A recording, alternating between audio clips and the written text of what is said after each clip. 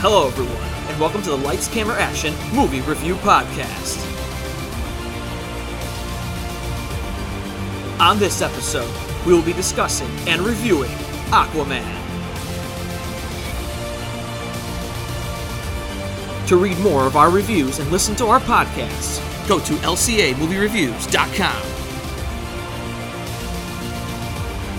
This podcast does contain spoilers and may contain strong language. Listener discretion is advised. And now, here are your hosts for the podcast, Mike Winkler and Jason Kubasik. Hello, everyone, and welcome to the Lights, Camera, Action Movie Review Podcast. I am Mike Winkler. And I am Jason Kubasik. Okay, so some things have dramatically changed since you last heard us on our Best of, Worst of 2018 podcast. We now have a website where we're doing written reviews on top of the podcast. Yes, we are very excited about going into this new venture, taking this a lot more seriously now. Biggest thing is we are working on getting our name a little bit more recognized now, trying to be able to get out there with some of the more famous movie podcast reviews. True. Looking into actually getting some press passes to go to these bigger film festivals and all that, so we can actually, see some of these movies firsthand. Right. We actually are in the midst of filling out press applications for the Cleveland Film Festival, so we are hoping to be able to get there, be able to see a lot of films, really actually write a lot of written ones on the site from the festival, because God only knows how many films we'll be able to see there. Yeah. So that's very exciting. We're very excited about this. You might have also noticed, too, we've launched a new podcast logo, or a new movie review logo, separate from our other one, to kind of relaunch ourselves, because this is a new year, kind of a new us, but we're still doing this podcast, just like we always have. We are also even using a new microphone now. Yes, and it seems to be working out a lot better than what we had before. Yeah, we're definitely, trying to up the ante here and step things up. Right now, the website is up. It's kind of a funny web address right now. You can find it on our Facebook page, but I'm in the midst of purchasing a domain name. Right now, I'm leaning more towards lcareviews.com. Which would work. Yeah, so that's what we're looking at. I'm hoping to have that up probably within the next week or two with a domain name to make things a little bit more easier to find us. So here's the podcast we promised you in our last one. We are doing the review and discussing DC's Aquaman. Yes, like I said in our best of podcast, this was a really big surprise for me. It was really well done, and like I said, this was one of my favorites of the year. Yeah, it was. I don't want to say it was a genuine surprise per se, because coming off of. This is still a surprise to me because of the fact of how poorly DC movies have been done. Well, right. I mean, DC has a track record of really butchering movies. Although I don't think, Justice League and all those other ones are as bad as people have made them out to be. But they certainly are lacking in the respect of where they compare to as far as where Marvel standards are. Yeah. But, Aquaman really was a surprise. It holds up really well against Wonder Woman, which is considered to be the best DC movie within this DC universe now. All in all, very good film. It really was. Jason Momoa, Amber Heard, all of them that participated in this movie did a fantastic job, and I couldn't imagine anyone else playing those roles. No, everybody stepped it up. Everybody fit into the roles really well. Jason Momoa just fits into this Aquaman role so well. He plays it flawlessly. And Amber Heard, man, she's been around, but she's kind of disappeared as of late. And with this, she's kind of entering back into the spotlight, and this role was really perfect for her. Yeah, this really brought her back into the limelight, I thought, and I'm looking forward to seeing where they go from here. I've been looking through a lot of this, and I don't know if you know, but the Aquaman film has been rumored for a long time. I mean, it's gone through a lot of different people playing the role, who's going to make it. From what I've been reading here, we can go back as far as 2004 as to when this was supposed to be brought to the screen and developed. Yeah, and I don't know whether or not it would have worked for that time frame. It might have. It might have bombed back then. Well, yeah, because at that time we didn't really have many superhero movies. We didn't even have Batman Begins at that time yet. I think the last big superhero movie before 2004. What in 2004 was around? I mean, minus the Batman films. What really was around in 2000? That might have been a failed Incredible Hulk movie back then. Oh yeah, in 2001 when Eric Bana played him. You're right. Yeah, that's probably the only one I really can think of off the top of my head. Yeah, that's all I can think of right now. Also, it looks as though too back in July of 2009, the movie went back into development with Leonardo DiCaprio and Warner. Yeah, it went back into development at DiCaprio's Appian Way. Yeah, I don't know how that really would have worked out. I don't know if DiCaprio would have tried to step into the role along with that. That would have probably ruined it, in my opinion. Yeah, DiCaprio is no Aquaman, no question. I could see DiCaprio playing a very comic booky Aquaman, not the kind of more serious incarnation we get here. So what you're talking about is more like the Jim Carrey version of the Riddler. That's a pretty good example. Fair enough. That would have ruined it, in my opinion. Fair enough. I could definitely agree with that. This Aquaman was first launched, of course, in Batman vs. Superman. We really didn't get to see him that much in that film. It was just basically a camera that was underwater that got him, and Bruce Wayne was watching the camera feed. Yeah. Yeah. So we got our first taste of him here, and then Justice League, of course, we finally got him in full form. So. Yeah, I mean, this has gone under a lot of development, and we finally, after all these years, after 15 years in development, we finally get the film. It's about time too. Yeah, long overdue indeed.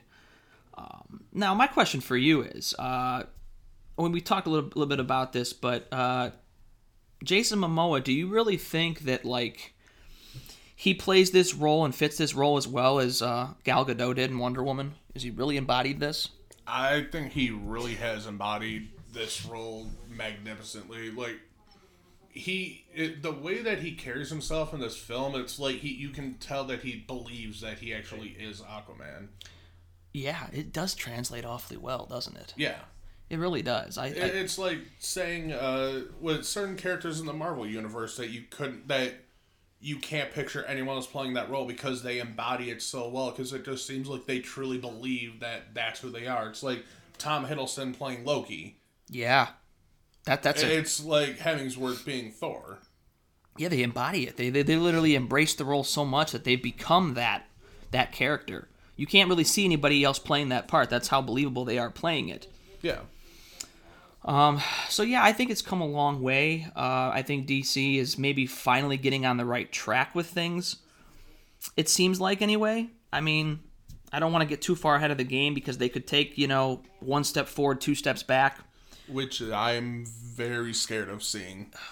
Well, I mean, because DC, as you know, does not have a good track record when it comes to that. No. So we're starting what it looks to be the progress towards making the right steps here. It's a matter of, can they keep this momentum going, or are they going to stutter step back and fall on their ass? Well, that's a good question, because I'm trying to think, what is coming up on DC's slate? What do they have coming forward? I mean, we know Wonder Woman 2, which is titled Wonder Woman 1985. I mean, I have a lot of hope for that. We have same director, I believe, same writers. So, I mean, there should be a lot of hope that movie's going to turn out the way it should. I mean, one can hope. I mean, I don't really know for sure, but I know we have Shazam coming out this year. I don't really have a lot of hope for that, unfortunately. It depends. I have a decent amount of hope for it. Okay. Well, I'm always open-minded, and I will still see it because it's DC. I'm looking up now for everyone to figure out what the next slate is for this. We've got Shazam coming out this year. We've also got Birds of Prey coming out next year. That's right. The teaser came online. It was like a little 30-second teaser of Harley Quinn and little bits of Birds of Prey because they're filming now. Yeah. So that is indeed coming as well. And then it was Wonder Woman 1984. 1984. Okay. And that's going to be coming out next year as well. Is there? We've also got an untitled Batman film coming out in 2021. Yes. Mm-hmm. Yeah. What looks to be the sequel to Suicide Squad coming out that same year. Okay, that's interesting. That's awfully interesting. That should be because Suicide Squad feels like ages ago anymore now. Yeah. Well, I mean, it came out in 2016, so it was almost 3 years ago at this point. Wow, that 3 years has flown by. Oh, I know. I'm looking and then you've also got a Flash movie coming out in 2021 as well. Is that still being called Flashpoint, or is that just going to Flash now? I believe it is just being called The Flash. Okay, so they've diverted themselves away from Flashpoint. I'm looking up the cast of Birds of Prey, because I really didn't know who was playing who here. It looks like Journey Smollett Bell is playing Black Canary. Trying to see where we've seen her before. She's played in True Blood, Friday Night Lights. I mean, her filmography's not expansive here, so she's relatively a newbie. We've got some decent people on this list here for cast. I mean, we've obviously got Margot Robbie as Harley Quinn. Absolutely. Like you said, Journey Smollett Bell as Black Canary. Mary Elizabeth Winstead as Huntress. Yeah, I didn't see that one coming, but I think that could work. I'm really interested to see how that works. Yeah. Rosie Perez as Renee Montoya. Okay. We've got Ella J. Basco as Cassandra Cain. Not really sure who that is. Ewan McGregor. Ewan McGregor as Black Mask. Wow. I'm very, very interested to see how he pulls this role off. Yeah. I mean, I didn't see that one coming at all.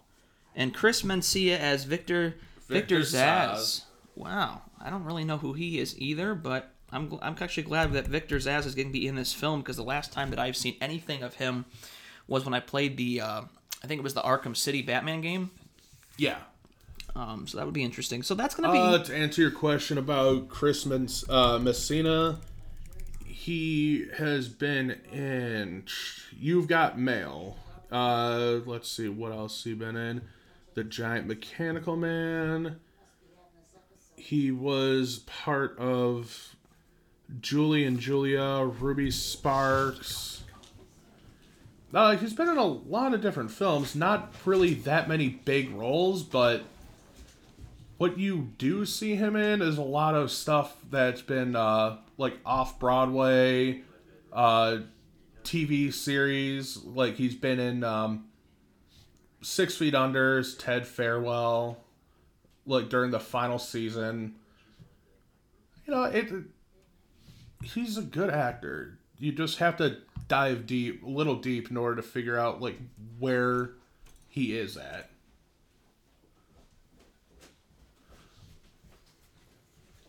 As for casting on this film, they've had some really well done roles here. Like you've got Willem Dafoe playing. Who was Willem Dafoe again? I can't remember the exact name. Green Lantern and Spider-Man. No, I'm talking about for this film. Oh, for Aquaman. Yeah. Yeah, because I just went on about Messina. He played Nudius Volko. He played Volko. Right. That's right. Yeah. So yeah, this whole big universe is going to be interesting how they're going to pull this off. But let's dive into Aquaman. That's what we're here for. Although it was kind of nice to talk about DC, because considering how much we got into Marvel and Infinity War. Yeah. So the beginning of this film, we start in 1985 Maine, and we see a lighthouse keeper named Thomas Curry, who rescues Atlanta, the princess of the underwater nation of Atlantis, during a thunderstorm. They eventually fall in love, and then they have a son who is Arthur. Yes. Who was born with the power to communicate with marine life forms. Yes. That leads into some different scenes showing how the mother and father, grow up Arthur Curry, and we are led to Atlantea's soldiers coming in, trying to take her back to Atlantis, and that does not go too well for the Atlantean soldiers. No, it does not. She is able to fight them off with no issue, but it does lead to her coming to the decision that she has to abandon her family for now and return to Atlantis. Yeah. She entrusting Volko to train Arthur. Yeah. What's interesting here is I liked seeing Atlanta fight in this scene. I thought that was a pretty badass sequence. Yeah. And a good start for the first 5 to 6 minutes of the film. Getting a chance to see the Atlantean powers right out of the gate. They don't waste much time there. But what I found interesting too is, and this leads to the one reference we get in the whole film. There was really no references to Justice League or any of the Justice League in this film, other than when just a very slight mention of Steppenwolf. Yeah, Mira and Arthur are talking. Invasion. Yeah, and he says about, Steppenwolf. And that's the only reference we get here, which I thought was a bold choice. It really was, but I can see why they did it, because they're trying to make this movie its own without any sort of mention to referencing the Justice League, because he really hasn't truly become Aquaman until the latter part of this movie. Right, when he's in his full outfit and gets the staff and becomes King of Atlantis. Yeah. Very much so. But yeah, I thought it was a bold choice. It was a risky decision, but it ends up working, because I think it's good that they're allowing the film to stand on its own. And that's kind of the mistakes that Batman vs. Superman made, is that they were willing to put the two of them together so quickly and to make this Justice League universe. I mean, how many Marvel movies did we get before we got the Avengers? A good deal of them. Before we got the first Avengers movie? Right. Oh, we had to have gotten at least 5 or 6. Yeah, I think what's the Iron Man, Captain America, Thor, Incredible Hulk. I think we got Iron Man 2 as well. Yeah, I think you're right. So there's 5 right there. Yeah. 5 that I know of. And then here, we get 2 films, and then we get Justice League. Where Batman vs. Superman was basically a minor Justice League film already. Which was, it led into that. Batman vs. Superman was essentially a prelude to who we were going to see in the Justice League. Right. And in the DC Extended Universe. Mm-hmm. Well, DC felt pressure to rush into this universe because they were getting the shit beat out of them by Marvel, and they felt like, we need to come out with Justice League. What do you expect when you come out with shitty product like they have been for however many years? Well, yeah, they're playing the rush game. Batman vs. Superman what was a way to try to, the fans want to see this, so we should do it. Where we should have gotten a Man of Steel 2, we should have gotten a Batman film, and then probably got Batman vs. Superman. But to introduce a new Batman in that film felt like too much at one time. Yeah. So, yeah. So anyway, so after all this, Arthur's intro, the Arthur that we know, the adult Arthur, the first time he shows up is during this confrontation against a group of pirates on a Russian naval nuclear submarine. Which leads us to being introduced to Jesse and David Kane, which is the father and son duo, which David was the leader of this pirate group. Right. And as the film goes on, of course, David Kane becomes... going into this whole sequence of events here, Jesse Kane was their leader at one point, and he got killed in this confrontation with Arthur. Right. Which David saw that when he was getting away, and he vowed revenge right there. Well, right, because David basically begs Arthur to help him save his father, and Arthur knows that if he saves him, they're still going to come after him anyway. He realizes it's in the best interest of humanity and the big picture of things to let the father die, because he's just a horrible, terrible man. But this ends up backfiring because David Kane ends up becoming the villain Black Manta later, and he becomes a huge part of the middle of the third act, and so on and so forth. Yeah, and then he ends up later targeting Atlantis,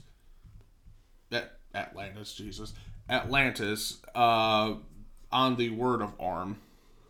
Right. Big bad Orn, Arthur Curry's big bad brother, the Ocean Master. Which I'm happy that they introduced the Ocean Master in this film. Yeah. Because he was a big part of the Aquaman series. Well, it makes sense that they would start with him right out of the gate, because one of the biggest parts of the Aquaman comics, they want Aquaman to work, and he is the perfect choice. And the way they incorporate him with Black Manta in the same film, a lot of people might think it suffers from, I call it Spider-Man 3 syndrome. Yeah. Where they try to shove 3 villains down our throat in one movie. They don't do this here. We get 2 villains, but the way it's written and the way it's laid out and the way the separation goes here, it works. It does not fail here with the whole villain ratio. So okay, so that's a good way to introduce Arthur. We get a chance to see a cool sequence there. And then of course this leads to Mira coming to visit Arthur and explain to him about what Orn's plan is for Atlantis into the real world, into the human world, and Arthur wants no part of this. Yeah, the biggest thing to look at here also is that King Nereus of Zebul, which was played by Dolph Lundgren, which I was completely surprised by. This is his second movie of the year, second big movie of the year, between this and Creed 2. Yeah. And I was not expecting to see him in this film at all. I didn't even know he was supposed to be a part of it. No, the trailers didn't even show him, I don't think, at all, not that I can remember. But yeah, so King Nereus of Zebul swears allegiance to Orm's cause to start the war against the humans. Yeah. Which leads to Mera, which we find out was essentially partnered by her father to Orm to get married. Yeah, to unite the 2 families. Your traditional going against the crazy king scenario. Well, because Mira can see how corrupt and how angry and bad Orm is, and she realizes the only person that can take him down is the man that can challenge him for the throne. Yeah. And so she entrusts Arthur to do this, and it works, but not without her. She earned his trust by saving his father from a tsunami sent by Orm. Correct. Yes, that was the straw that broke the camel's back as far as Arthur wanting to attack finally and come to terms with things, because it threatened his family and it threatens the world that he loves. So he teams up with Mira, and they get thrown into a craft, and they go towards Atlantis, where he sees his home for the very first time. Yeah, and their reason for going there, at least for now, is to rendezvous with Volko, who is trying to urge Arthur to find the Trident of Atlan in order to become the true rightful heir as King of Atlantis. What did you think of the world of Atlantis in general? Like, it was very well done. Like, the CGI, animation, everything involved in there was not poorly put together. No rush job. Everything seemed like it had its place. Everything seemed to flow properly. It just seemed like it worked out really well. Like, I liked it a lot. Yeah, I thought it was really cool and very well done. I think the one thing I was really concerned with this film is I was really worried about Green Lantern syndrome. Yeah. Yeah, I can see that. Because Green Lantern's effects were so god-awful, and it really ruined that film.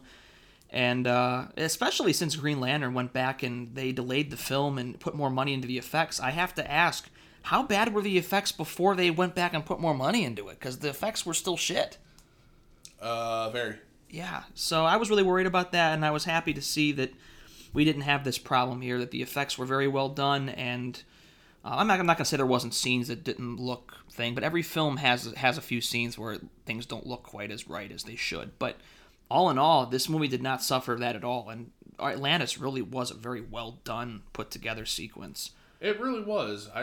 Like I said, I'm very happy that they spent the time and the money needed to in order to actually make it what it should be. Yeah, because this really, I think Atlantis, the scenes would have made or break the movie. If they didn't feel right or they felt fake or thing, it would have ruined the whole film. Yeah. So very encouraging to see that DC spent the time that they needed to make this right. Okay, so Arthur gets captured and challenges Orn to a battle for the throne. Okay, we know this is early in the film, so we know this is not going to go well. Yeah, because Orm breaks Arthur's trident and nearly kills him before Mera eventually rescues him. Correct. And that leads to them traveling to find the Trident of Atlan, and we get our first look at Black Manta through all this because Orm hires Black Manta to hunt down and destroy Arthur. And gives him Atlantean technology to be able to do the job, which he ends up taking the technology and forging it into his own gear, which we find out how actually smart that he really is, because he's able to take Atlantean technology and transform it into that suit. Yeah, he really he spends the time with the suit, and it just evolves, changes up the whole outfit, and just makes it something so much more than what Orm gave him. Yeah. Really cool. Now, what I found to be interesting through all this too, and this is something that I'd like to see developed more through the Aquaman sequels, is, we spend time. Oh, we got a phone call in the background. We're gonna let that go. Hello. Excuse that ringing noise in the background.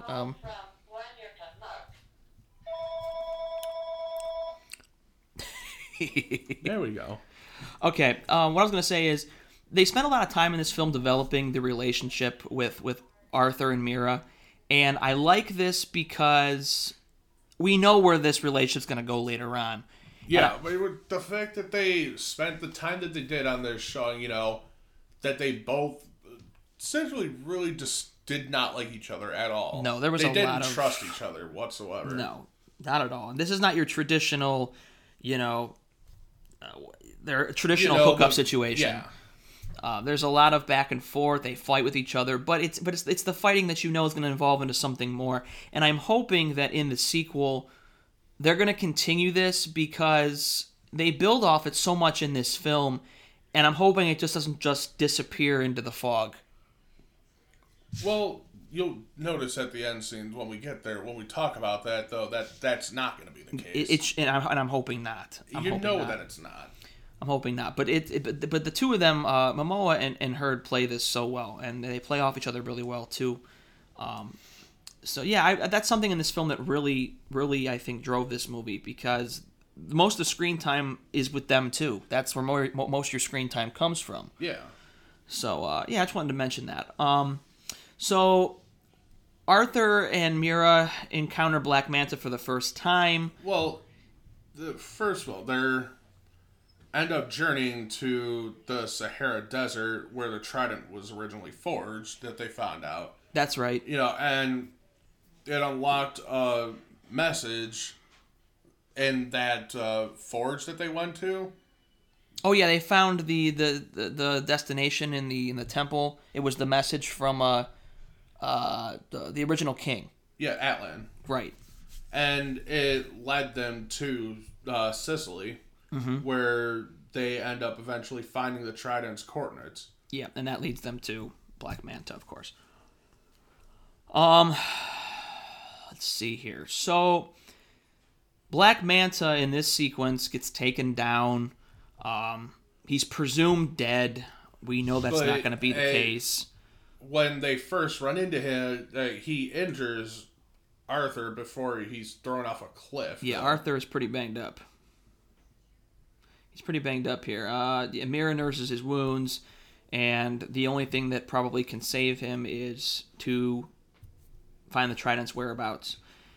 And that leads to a sequence that I thought was really cool. And then she's the one that... She didn't want this to happen at all, but she eventually warmed up to the idea and actually encouraged Arthur to embrace his destiny as a hero, to take up that mantle as the king of Atlantis. Yeah, because he was always butting heads that, this is not what I want. It's not my destiny. I don't want to be king. And she was agreeing that it wasn't for the best. Right. It isn't until this point here where we get this really cool sequence where Arthur has to go into the trench, which I thought was really cool. It really was. The fact that they were able to pull off the amphibious monsters that are known as the trench as well as they did was really nice to see. Mm-hmm. Yeah. This leads through, it's like a wormhole kind of thing underneath the water. That's what I would have thought. It would have to have been like a wormhole or some sort of portal. Because these creatures, they don't ever rise up from here. They have stayed neutral into this territory, and they don't ever come out of it. Yeah. So. But it transports them to an uncharted sea located at the center of the earth. Right. And as Arthur continues to travel through this, he comes face to face with Corythian, the mythical leviathan that guards the trident of... he voices his determination to protect both Atlantis and the surface, proving his... Oh, no, that is Arthur that says that. Not my bad. That's okay. The Carathan is guarding the trident.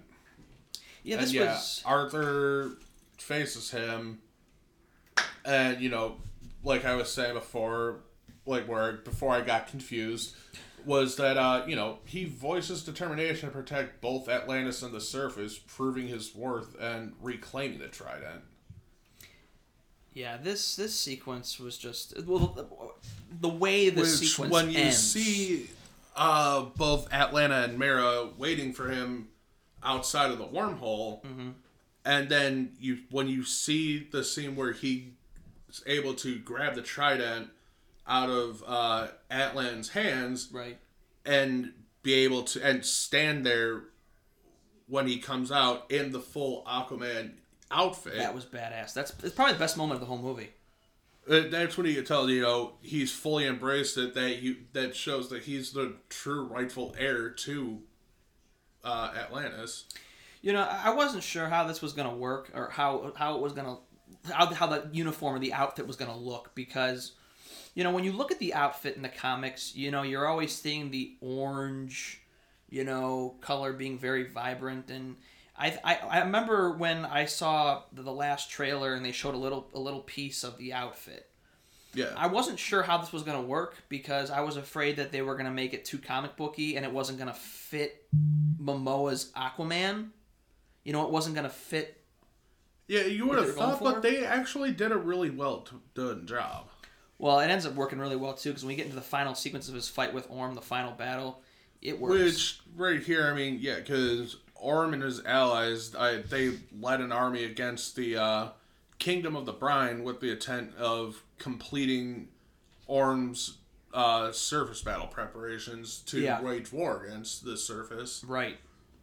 And this is where he declares himself Ocean Master. Yeah, because he ends up betraying the... what did they call the people? It was the people that... they were the green alien-looking creatures. I know what you're talking about, but I can't remember the name. Yeah, well, Orm betrays them in a very, very interesting sequence because in this same sequence he betrays them. Yeah, because he betrayed the king, but with that, the rightful heir to that was their kid, at which point then Orm threatens them to, make the right decision and follow his plans. Right. Well, you see, too, how, like, in the same sequence when he betrays the people, we get the same sequence where he finds out the ultimate betrayal. Yeah. When Nudius he finds out that he's been going behind his back to help Arthur and Mira, and this all happens kind of at one time, and it just hits you, right away. On how they really turn Orm into... I mean, at this point, we know Orm is the bad guy. We know he has bad intentions, but the things that happen in this matter of 5 to 10 minute span really just proves how bad he really is. Yeah. But, it's... Looking at all this, after he declares himself Ocean Master, you've got Arthur and Mira coming up along with the Carathan and the Trench, and they intervene, get in the way of Orm attacking the Kingdom of the Brine, and they lead an army of marine creatures in a battle against him. I mean, that was cool. What you see is a lot of Orm and his army, for the most part, just pushing them back, which is what you would expect to see happen, but it's when you get to the point where Orm's followers start renouncing their obedience to him after Mira shows them the fact that Arthur has claimed the Trident of Atlan, which gives him full control of the Seven Seas. So they embrace him as their true king. Well, it's cool how this works too, because in this sequence you see Arthur riding the creatures and how he's taking control of everything and everybody, and how he has literally taken hold of everything to have people believe in him, all in this given moment, and him becoming the very thing that his destiny has always proven him to be. Yeah. Which, at this point, they see the one-on-one fight at the end between him and Ocean Master. Good fight. Which leads to Arthur finally breaking the trident of Orm and his father, which ends that fight there, but he chooses to spare Orm's life and brings up Atlanta. That's the one thing we didn't mention, the surprise reveal that Atlanta is alive. Well, we did go through that, I believe. Did we mention that? I believe we did. I thought that was kind of a cool little... Did you see that? Did you know that was going to happen? I was not expecting that to happen. That was a little bit of a surprise to me, too, as well. But yeah, I thought it was really cool. You're right, with after Arthur defeats Orm, how Atlanta... Yeah, like Orm accepted his fate after discovering that Arthur found and rescued Atlanta. Yeah, that sequence, how Orm says, kill me, do that, and once he realizes the mother's alive, how everything just kind of... Yeah, and then you've got this great end sequence with Atlanta returning to the surface at that pier where you see... Where they mentioned earlier in the movie how Arthur's father, Thomas, is every morning walks down to that pier and waits. And finally sees her. Sees her standing right at the end of the pier. Yeah, that's... And seeing those two reunite, while at the same time we see Arthur ascending to the throne with Mira by his side. Which I think that's kind of up for interpretation that Mira is going to become the queen. That's how I see it. There's no other way to interpret it. You see the love interest between them towards the end of the movie, so you know that that's going to be the case. But yeah, all in all, I like the ending. I like the build towards it. But the big surprise to me here really is, the mid to end credit scene. Remember when I was telling you in the movie that I kept waiting, like, there's got to be a Justice League, end credit sequence here that's going to be like a short tease. And what we get here It has nothing to do with But universe. yeah, we never saw anything involving and like leading up to what the next movie could be about or what anything in the next part of the DC universe could be about. Mm-hmm. The mid-credits scene that we get is the fact that David or Black Manta gets rescued by Dr. Stephen Shin, who is a scientist and a conspiracy theorist that's obsessed with the Atlanteans. And he agrees to lead Shin there, but in exchange for Shin's help in his revenge on Arthur. Well, anybody that doesn't know who this doctor is, if you watched closely throughout the film, this doctor was shown, whenever they would show a sequence on TV, there was a doctor talking about things. So he is, in fact, the doctor that we see on the TV throughout the film. Yeah. So, but yeah, it was a surprise that we didn't get it. That we didn't get any cameos or even like any hint of towards Justice League is going. That they really felt like Aquaman, in a way, should stand on its own. And I think that's partly because they realize right now, they lost Henry Cavill as Superman. Yeah. Affleck's been going back and forth about being in this Batman film. I think they realize that the Justice League universe may be slowly falling apart, and they want these movies to stand on their own until they figure out what exactly they're going to do going forward. Which was a good idea, because with the fate of Superman being up in the air, and along with Batman, with us not knowing who's going to be playing those roles come time to film like another movie, it's best to not do anything involving that, which I can understand that, but I was still upset at the fact that they did not introduce Darkseid at all. Right. Who, in my opinion, is the DC version of Thanos. Well, that pissed a lot of people off with Justice League because they went with Steppenwolf, and in the comics, the way Justice League is that villain should have been Darkseid, and Justice League kept referring to Steppenwolf as being the precursor to Darkseid. There's even lines where Steppenwolf says, I'm the precursor to Darkseid. And now I'm wondering if we're ever going to get that film, because with Cavill being gone and Affleck tossing this up, are we ever going to get a true sequel to Justice League?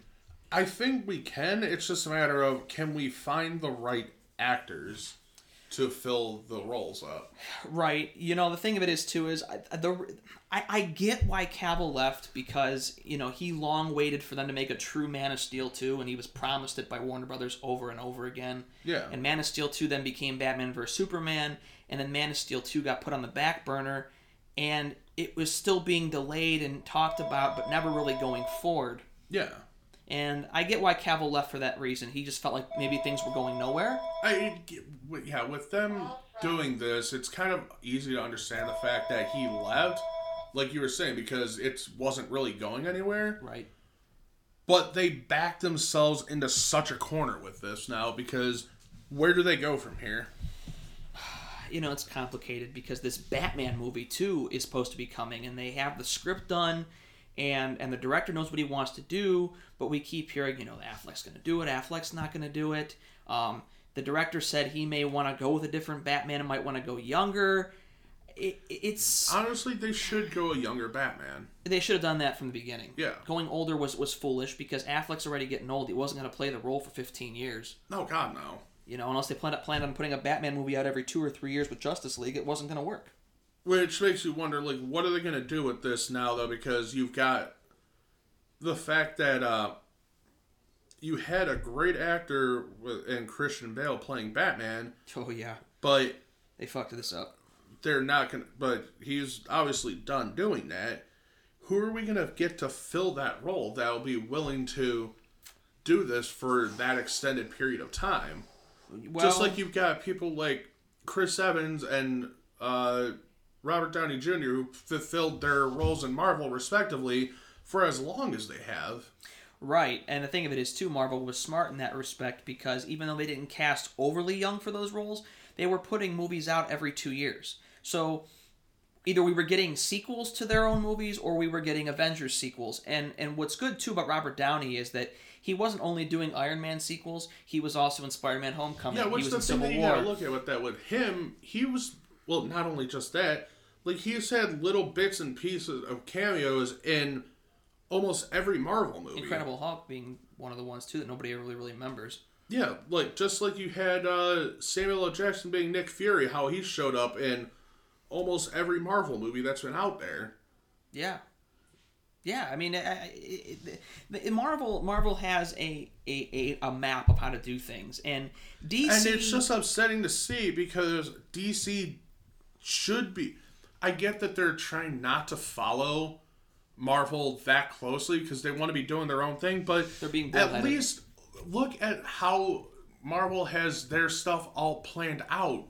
Look at the fact that they've got it plotted out to the point where they know that every year or two, maybe 3, they've got another movie coming out. Yep.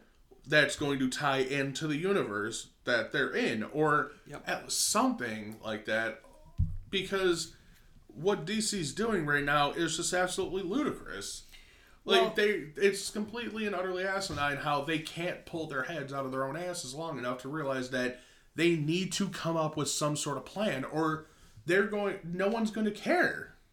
Well, the thing is, too, DC is coming late into the game, and with Marvel winding down their first 3 phases. Here's the thing, though, DC isn't coming in late to the game.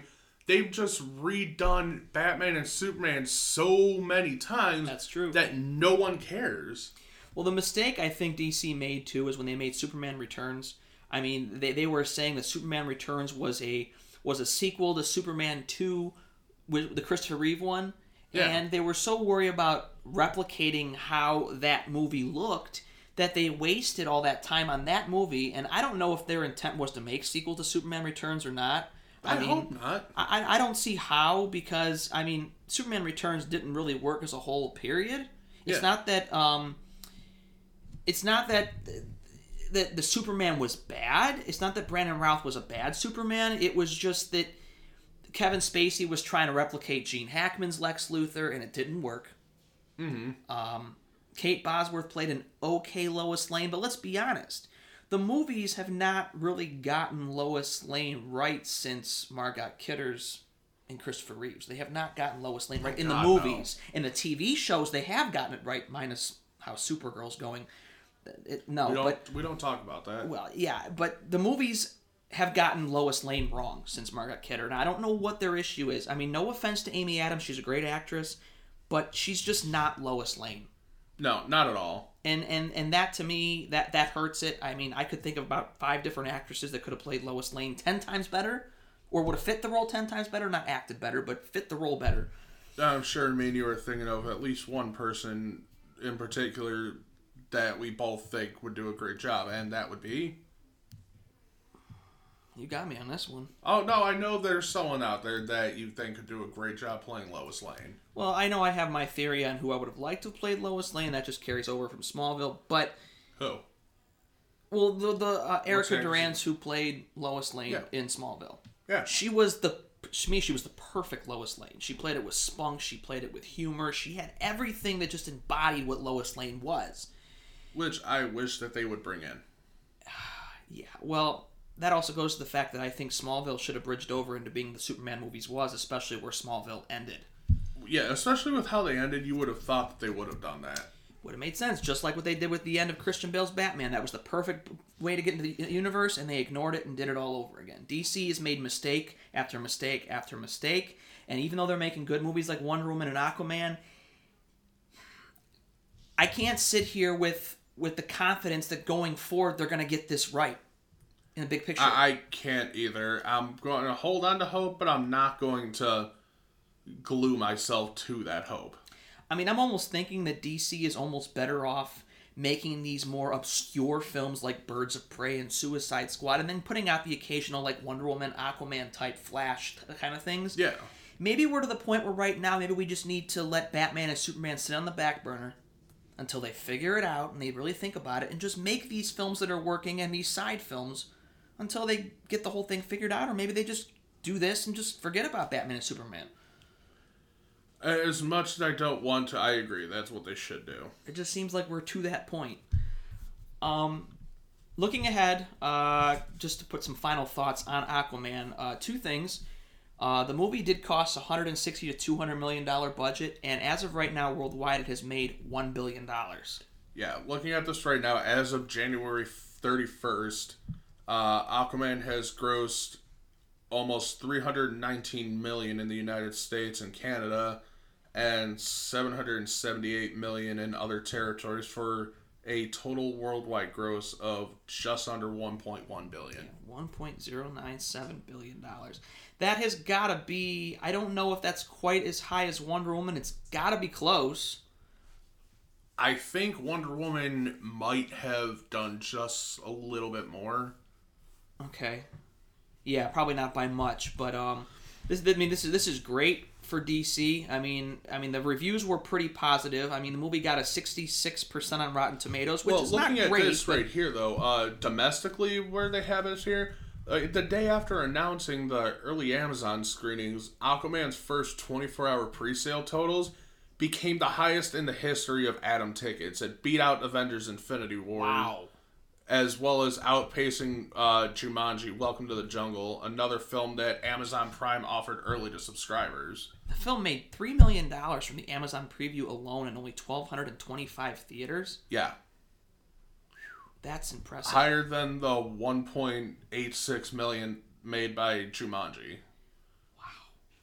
I mean, this really is shocking because, being a DC movie, things have always kind of come out as a whimper, but I mean, a good film will do this. Yeah, well, looking at this here, in the United States and Canada, Aquaman was released alongside Bumblebee, Second Act, and Welcome to Marwen, and it was projected to gross between 65 to 70 million in its opening weekend, and 120 million over the first 5 days. I mean, it had some tracking figures that are going as high as 150 million. That's impressive. I mean, the movie exceeded expectations, I think. I think it did, a big time. I don't think anybody thought that Aquaman was going to make $1 billion. Well, let's see here. We've got the fact that it made 28 million on its first day, including 9 million from the Thursday night previews, a total of 13.7 million, including the Amazon screenings and a Wednesday preview. It went on to debut about 67.9 million, which be the 73.2, including all the early showings. Here's the interesting part. Yeah. It topped the box office, but it was the lowest opening for the DC Extended Universe. Which is surprising to hear, considering that you would have thought that a lot more people would have been more hyped to see this compared to movies like Wonder Woman or movies like True. The Batman vs. Superman. Well, a lot of people, I think that what it has to do with is the fact that a lot of people who are into like the comic book scene and everything, or watching the movies based off the comics, right, don't really know a whole lot about Aquaman. True. That's Me really personally, true. I was very excited and very hyped for this movie because of the fact that I'm a huge comic book fan. I followed a lot of these comics from when I was young till now. So you already had knowledge of a lot of stuff, so it made you genuinely excited for it, which you're right. A lot of people, I don't think, are very much, they don't know much about Aquaman. So, no. And I think once people saw the movie, they loved it and went to go see it numerous times, and now... Like, a lot of the people who aren't, like, heavy into comics and everything, when they see the Justice League, they see Wonder Woman, they see Batman, they see Superman, they see Martian Manhunter, they see all these other people. Aquaman that they see, they just think, oh, he just sucks the fish, who cares? When they fail to realize that he is probably one of the strongest superheroes in the DC universe. Mm-hmm. Especially if he can find a way to get the fight into water, he could probably make a strong case for beating Superman.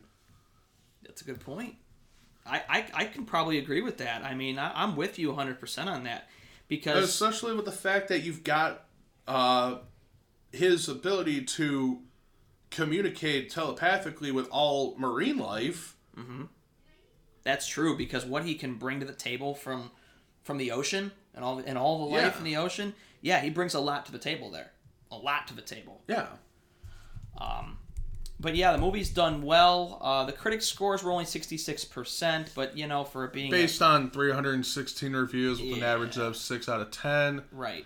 It's the critical consensus from Rotten Tomatoes was, Aquaman swims with its entertainingly ludicrous tide, offering a CGI superhero spectacle that delivers with energetic action with an emphasis on good old-fashioned fun. Mm-hmm. Which, yes, I agree with that. It does a lot of this stuff. A lot of stuff is kind of off the wall, like ludicrous, like, it got a little much at points. Yeah. But you get to see it for what it really is. It did a great job. And what about Metacritic? Metacritic surveyed 49 critic reviews and assessed 22 as positive, 21 as mixed, and 6 negative. Now, here's the interesting review. Now, this actually is almost on point, I can agree. Mm-hmm. Variety magazine criticized the dialogue, but praised James Wan's direction, the production design, and the final act. He says the biggest surprise here is how after the running time of a standard-length film has elapsed, Aquaman suddenly kicks the movie up a level for the finale, which is a deep-sea battle on par with Lord of the Rings. Yeah. That's interesting, and that's about right. The final act really is good. I mean, if you look at a lot of superhero movies, they usually fall into predictability and just, the same old thing in the final acts, especially Marvel movies. They do fall into that sometimes, but the beginning and the first 2 acts still carry the movie through to being good. Whereas a lot of DC films that you see, like, you'll get some coasting throughout the entire thing and then it just completely dives off. Mm-hmm. Whereas Aquaman, it was a slow building at first, and then when it got to that final act, it hits you. Yeah. I mean, you think of it too, the movie does have a slow build. I mean, really, the movie doesn't really get going until we get to Atlantis and see Atlantis for the first time. That's where things really get going, and that's about 35 to 40 minutes in, and this film runs about 220. Yeah. So it takes about a half hour to go, but we get it because they're making this very much an origin story, even though we know who Aquaman is from Justice League. So you're able to forgive that, and that's why this movie is very much on par with a lot of the Marvel movies, because it actually does something that a lot of superhero films doesn't, and it carries you into a big, booming final act that a lot of superhero films suffer from. But looking at this here, writing for the Rolling Stone, Peter Travers gave the film 2.5 out of 5 stars. Ooh.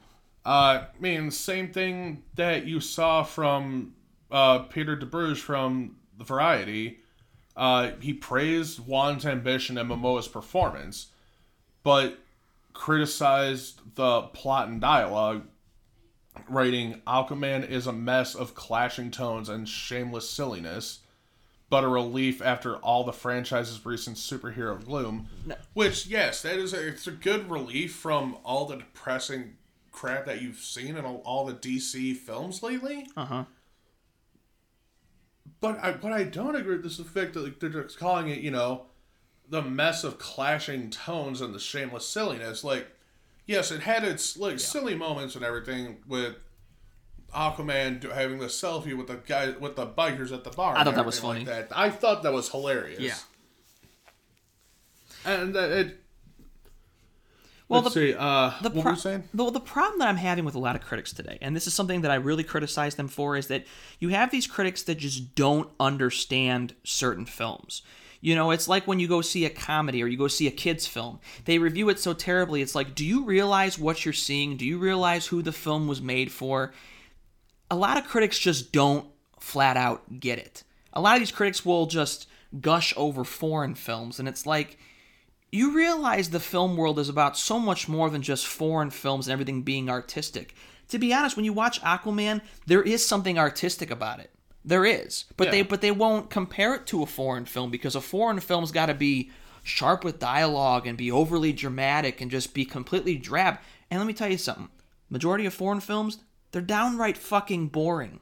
They really are. It depends on... I won't say that they're boring. I would say it depends on how much you can get yourself behind that sort of genre of film. Mm-hmm. And there are some of those films that are really good. It's just that I think the thing that really frustrates me is that they look at those films and no matter which one it is, they always gush over them. Yeah. And then movies like this come out and they trash them. It's like when superhero movies get snubbed when it comes down to the Oscars. What's surprising is Black Panther now is the first superhero movie ever to get nominated for Best Picture this year. Really? Yeah. Now, they have said that the Best Picture category at the Oscars is 10 films. It used to be 5. The reason why they expanded it to 10 actually is because of Christopher Nolan's The Dark Knight. Because they felt like after the Oscars that the movie got snubbed and should have been nominated. And at the time, there was only 5 films and it didn't make the cut. So they said, so films like The Dark Knight don't get snubbed again. Let's expand it to 10.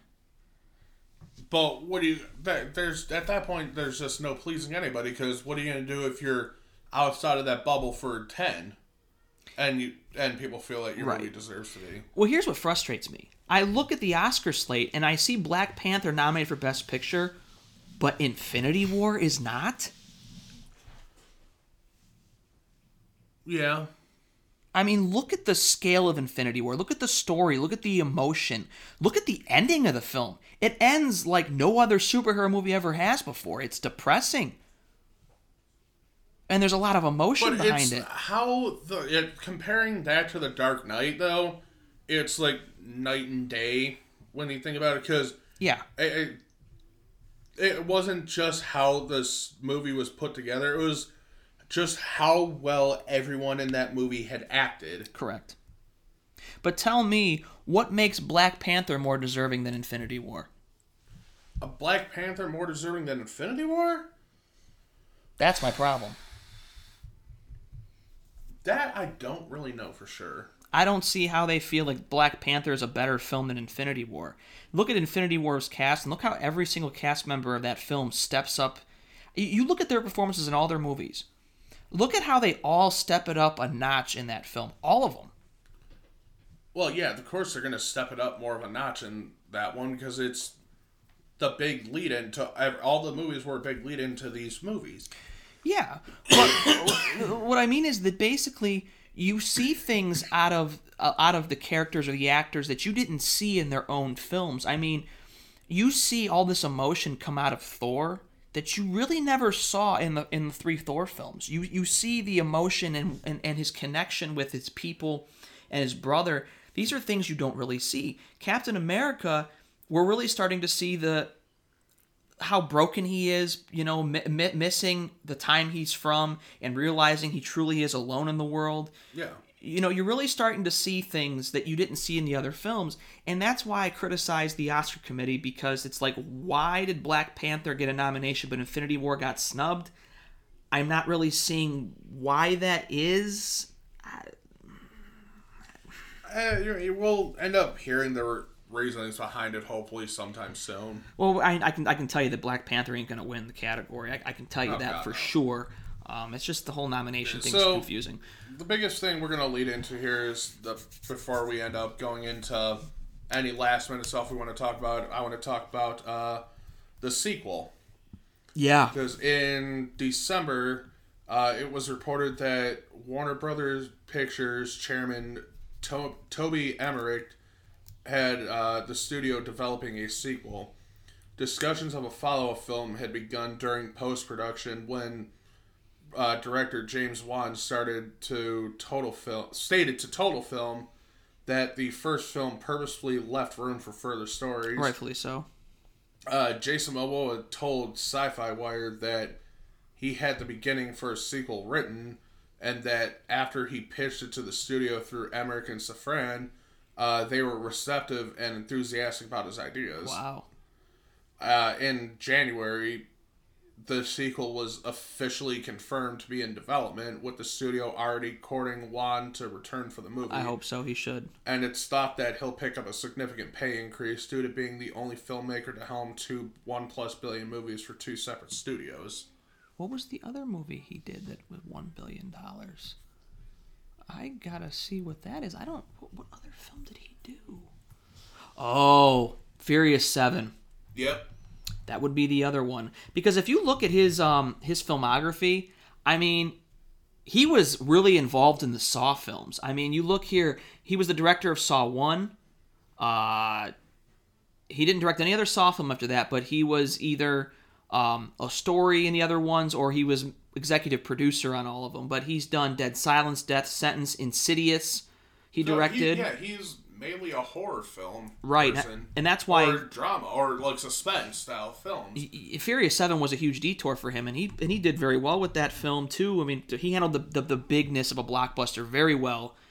What you're seeing at his film history here, it's all horror or suspense films, minus Furious 7 and Aquaman.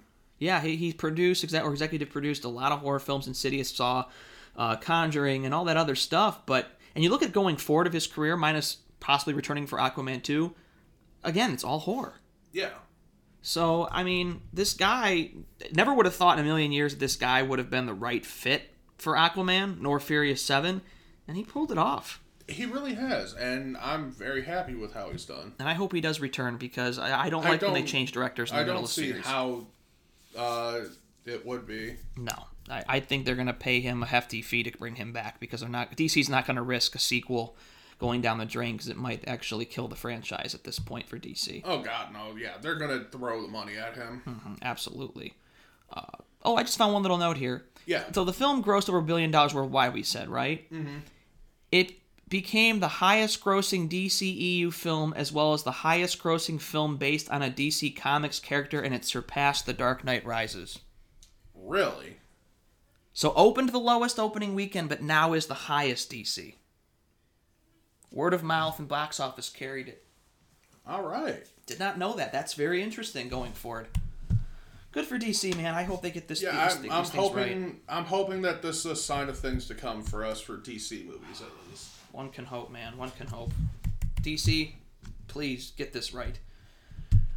Okay. Well, I think overall we both solidly recommend Aquaman. No question here. Yeah. No, not at all. Solid recommendation. Definitely carries DC into hopefully a bright future, just like Wonder Woman did. All right. Any ideas to what we should do for our next podcast? Well, I'm trying to think of what big movies are coming down the pipeline here. I mean, honestly, right now, people, what you're going to see a lot of is a lot of our reviews going up on our site, which Mike had mentioned at the beginning is linked on our Facebook page. So a lot of what we're going to be putting out right now is going to be going up on there, but like our next big film that we're probably going to do is looking like Captain Marvel. Yeah, which is going to be early March.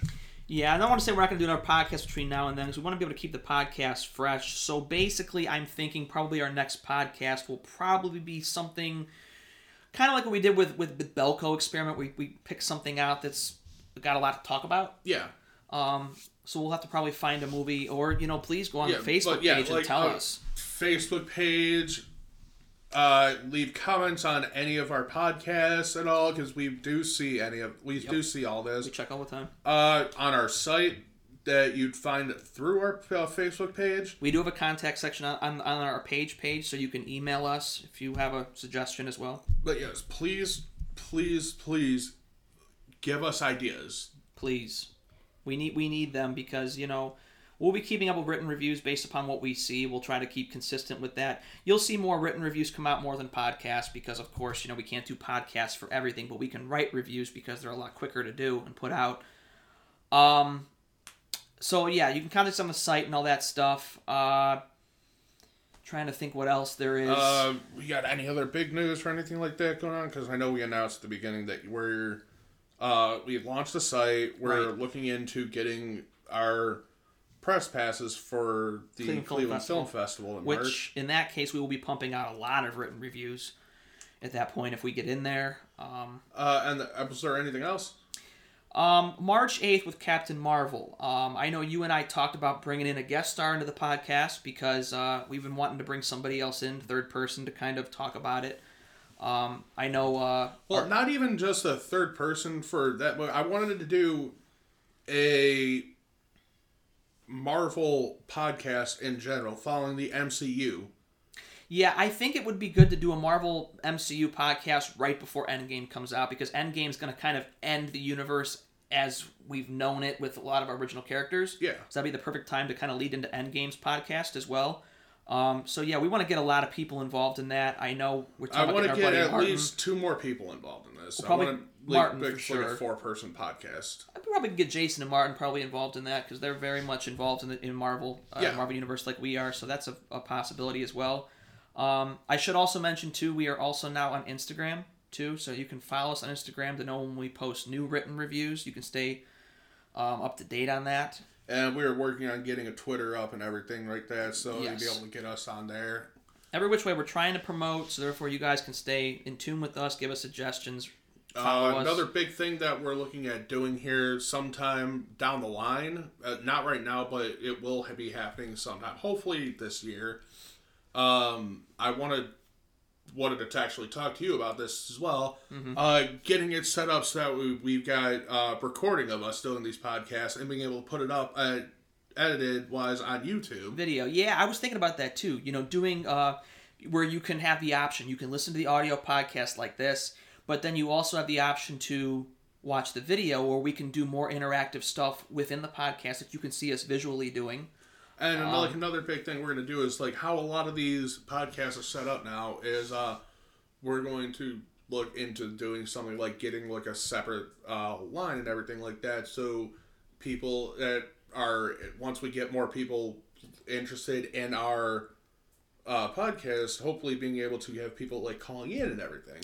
Yeah, that would be like if we were live streaming a podcast. Like I think it'd be a really cool idea. Like this is something I was thinking about too. Like after we see Endgame, you know, the day after we see Endgame, you know, doing a live YouTube streamed podcast about Endgame to get live reaction. People can call in to the podcast and ask questions to us and just talk about the film in general.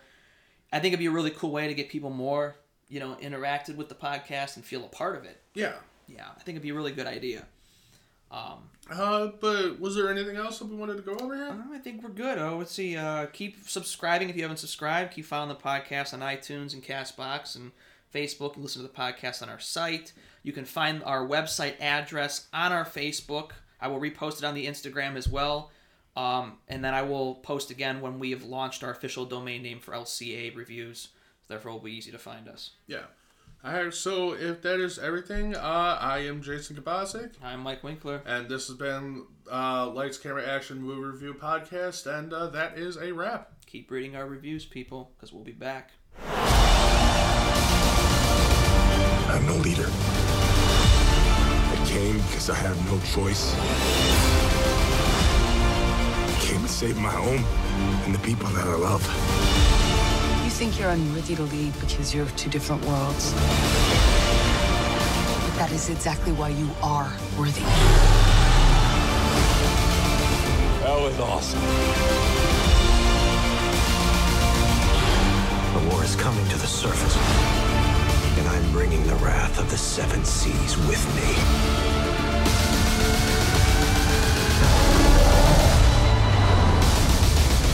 We're here. What are you doing? You should have a parachute. Redheads! You gotta love them.